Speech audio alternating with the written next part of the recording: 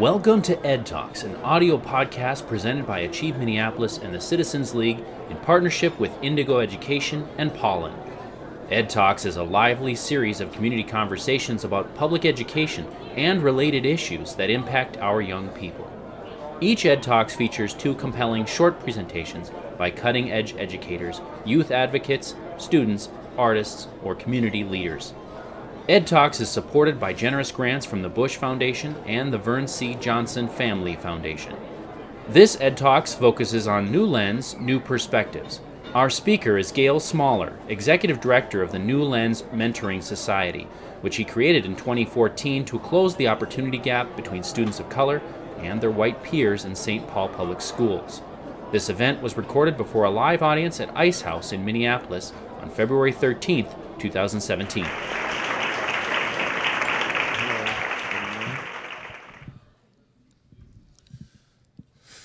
What's up, Q? How you doing, man? Right. Y'all set me up. You know that I don't really get out too often. I don't do things like this too much. So I would just like to say thank you. I'm really honored to be here with all the amazing things that are going on in the world. Politically, advances in social emotional learning and cognitive intelligence and out-of-school time programming, and funders beginning to look at the service providers for advice on how to better utilize dollars to get better results. I mean, it's an exciting time, and I'm just kind of wondering why, with all these amazing things going on, why they give me a microphone for like 20 minutes in front of people I don't know?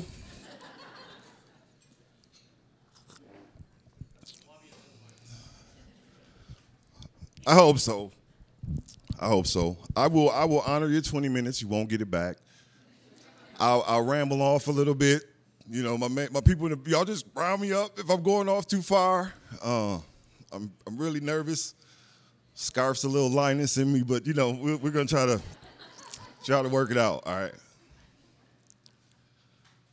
So me, my background, it's kind of unique. I grew up in North Minneapolis, Minnesota. There's a lot of white people around, but in my experience, I hadn't encountered many, which is rare for Minnesota, right? My parents were black. All the neighbors were people who relocated from Old Rondo and came over north and wanted nice properties and to raise their children. The guy who used to come up from the farm was a black guy who used to bring our little milk and leave it for us. The grocery store owner was Mr. King. All the kids that worked there from north were black. And so the university was different, right? The whole time coming up, I didn't even know I was an intelligent person. I didn't know that my mind worked properly. I graduated from high school with a 1.6. Now, I don't know if there's education people in the house, but 1.6, that's not impressing too many people. But that's where my confidence came from. And then I applied and I tried and I tried. I would go hang out at the U and play chess with an old Somali guy named Baraki just to understand the culture of the university and observe it and see it. And I wanted to be there. I wanted to take advantage of all the cognitive learning, the opportunities, the research facilities. And I got there and they finally let me in. And one of my guys, after about 3 semesters, he came to me and he said, "Gail, you know what? If you could go back and do the 4th, 5th, 6th, 7th grade again, I'd recommend you for an honorary master's."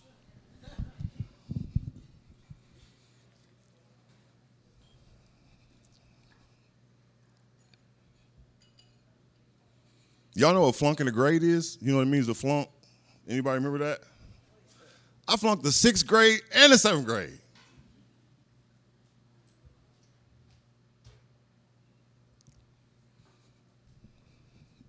Y'all really know what flunking a grade is? If you don't, let me just give you, I don't know how much time this is. Let me see. Because I got some stuff to talk about. Did I come on right at 6? I'm 16 minutes in right now? Okay, well, somebody give me a sign or something, because Q, come on, man, keep you on track, right? So what flunking means is that means sixth grade gets out, everybody's playing summer football, you kicking around, you know what I'm saying? You waiting around, because NPS, they got it organized now. But before, we wouldn't get our letters until like right before school start, telling you what school you're going to. Everybody gets their letters, you know, I'm going to Franklin, I'm going to Northeast, I get mine, I'm going to Lincoln. All my friends went to school the first day. People thought I missed a bus, got kidnapped. And I'm looking at the same teacher that I had all last year. Twice. Luckily, I had wonderful parents who believed in me and taught me I could do it. I wasn't stupid. I was in the highest reading group. How you flunking in the highest reading group? I didn't understand it. So I committed my life to education, to changing how we look at each other, how we perceive each other, how education works, how it operates. And I've been bouncing around. You know, I'm a crazy person. My staff will tell you, everybody that knows you will tell you. See what I'm saying? I can't. I'm nervous. So I couldn't get into university, but I wanted to be a high school teacher. So I found a loophole in this thing called charter schools. And I said, well, it doesn't say anything about needing a degree to be a charter school principal. So I worked with some elders in the community, a guy named Bob Gibbon. Anybody remember Bob Gibbon? Anybody know that name at all? No? Oh, that's okay. And he gave me an opportunity and taught me how to design curriculum and do all these amazing things. And before I knew it, it was like, there's kids in here. I'm teaching people. America is amazing, right? No credentials, straight off of Plymouth, and I'm in there teaching people. I thought urban studies was like, you know, what it's supposed to be, urban studies, right? Like, no, man, you can't do that. You can't have a pager. Get away from there. Go stay over there. You know, that's what urban studies is. You teach them how to survive in the urban environment. You only get this amount of time for your transfer. If your transfer runs out, try to get somebody that got a transfer that's not run out. It's simple. They're going home, they got a transfer. Urban studies, right? There's a liquor store, there's a house with a bunch of shady people around it. Don't go that way. And it worked. You guys, I'm telling you the truth. It worked. What we realized is it wasn't about reading. Kids don't care about reading, but they care about the information that's in the books. You didn't hear what I said. Did you hear what I said? So what I would do is I say, man, these guys made $1 million. And they tell you how to do it right there in that book. And guess what? They'd be in this place called the Blue Room, 6 or 7 of them, and they'd be struggling. One of the little homies, Travis, I don't know, I mean, he didn't understand phonics or nothing. And they would sit there for his turn and wait for him to struggle through all of these words because it was his 2 paragraphs. With no teachers in the room. They wanted the knowledge in the books, not the idea of reading. So what we have to do is figure out how do we make the knowledge that we want them to obtain interesting enough to where they want to read about it. No one cares about the stuff we've been teaching for no one cares. But we're so caught up in the pedagogy and the practices and all these different type of things, we're not even paying attention to the content of what we're teaching. We're theorizing about how you teach it instead of teaching something that's interesting. The first white kid I encountered, and I'm not ashamed to say it, I fell in love with my friend. His name was Gary Van Ryswick. That's the truth. And you know what Gary showed me? He said, Gil, the world is bigger than Plymouth and Penn. 55 to Ocean Highway. I said, Gary, I can't go over Northeast. You know that, right?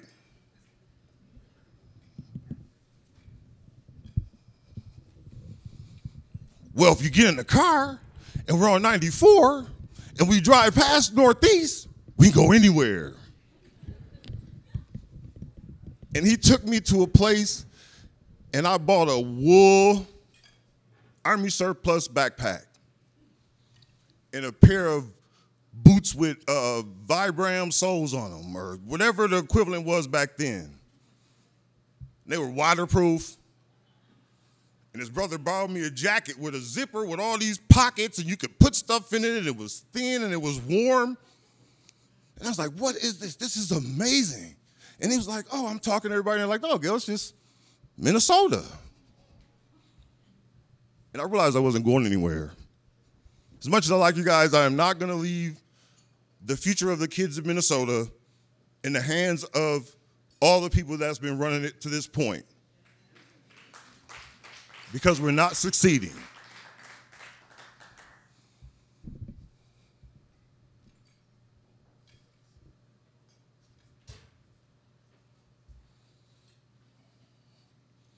It says 6:22. Oh, do I? That's only like half, right? Okay, all right. All right, Q, because you know now, that was it. That was like the, I'm struggling here now. So I, after doing the principal thing and doing the social studies teacher, I was like, you know what, this is a lot of hard work for a little bit of money. I'm getting up at 6 in the morning, leaving at 10 at night, bringing kids that were getting kicked out of school to my house. My wife is like, what are you doing? I bought Skittles. I was almost embarrassed, y'all. I'm not lying. So one of the things that we did was we had the best attendance in the city. Tell them, do you remember, right? We had the best attendance in the city, and everybody's like, how do you get the best attendance? I tell you what I did as a secret. Well, not anymore, thanks to Rachel. We would get my mom and all these old elderly, this is gonna be on TV, ain't it? I didn't mean old, like, I mean like, you know what I'm saying, like, not elderly, Bob. I mean, you know, elder. There we go, all right. So we got elders to prepare the lunch. I'm telling you, they be making smothered everything. Smothered chicken breast with broccoli in it and carrots and sides. And we would tell the kids, if you're not here by 9 on the dot, you get the school lunch.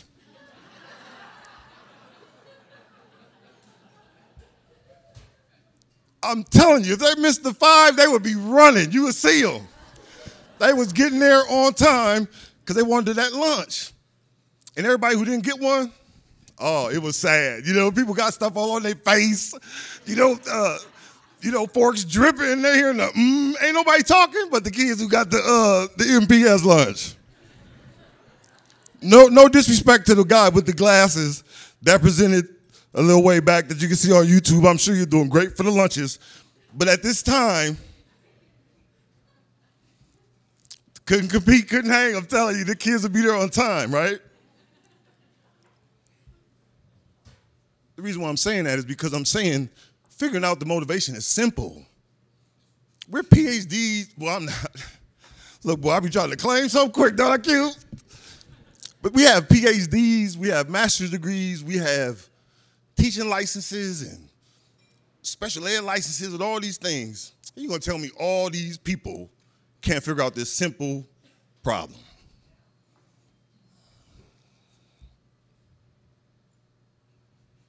I had something written down. I was in a coffee shop and I wrote it, and it was deep, y'all, I promise. If I can pull it up, my wife might be impressed. See how much time I got. I don't want to waste too much time thinking about that. All right, I'm going to wrap it up. So what Newlands is I decided after being a principal and all that I needed more money because I got 7 kids, y'all. And what's funny is one of the kids was in the paper. They thought I was him. I was like, oh my goodness, this is great. These people think I graduated in 2010. So I can pretty much say anything. But no, so Newlands, it started when after being a principal, I decided to go on and try being a consultant because I watched the movie. And that's what I'm saying, I'm crazy. So I seen this, I was like, man, they can make money from going there and telling people what to do, and they do it. And if they don't do it, then you can say they didn't do it, and they'll pay you to come back and do it some more, and you can make more money. I said, man, this is great. That's a win-win for anybody, right? So I started Smaller Concepts, and I started moving around and trying to fix people's problems. But then I got really frustrated because they'll pay you a lot of money to tell you what the problem is, but then they won't have the commitment, the resources that they promised you, and then you're stuck in something that's not working, and they're looking at you like you did it. I'm saying, man, I promise you, the plan was tight. If they'd have just rolled with it, everything would have been all right. So I went to St. Paul Public Schools. Not like this is related. Honest.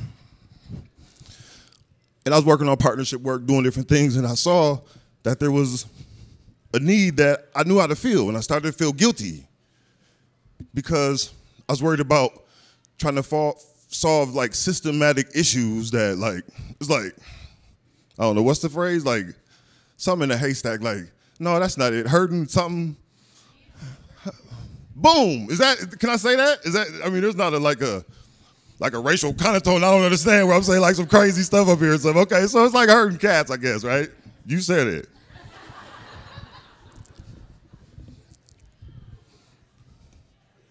But then I saw that we could do something for people that look like me. I know how to do that. I'm not good at it. My son would be like, man, I don't know. But you know what I'm saying? We worked hard and he's doing great.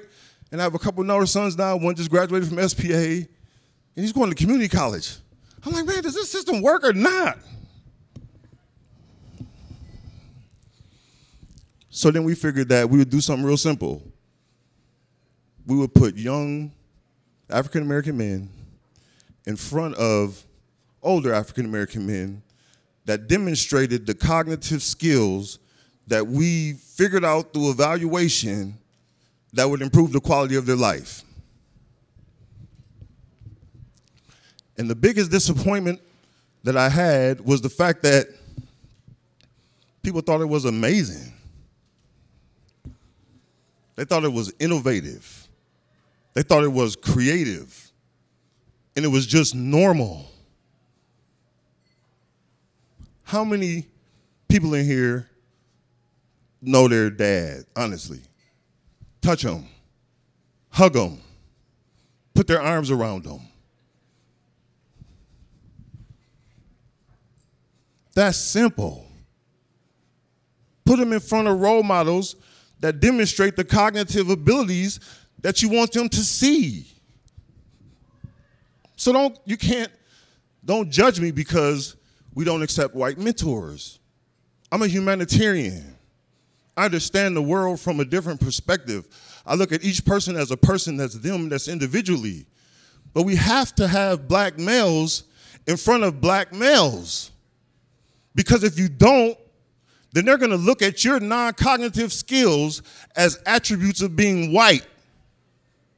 If your white mentor is showing up on time, if your white mentor is married, if your white mentor owns their home, then they look at those as attributes of whiteness. I know many black men who are raising their children, who own their own properties, who are educated. That's what we need to put in front of our children so that they can see that it's not about what they're seeing on television. If you understand what I'm saying to you, just put one hand up in the air.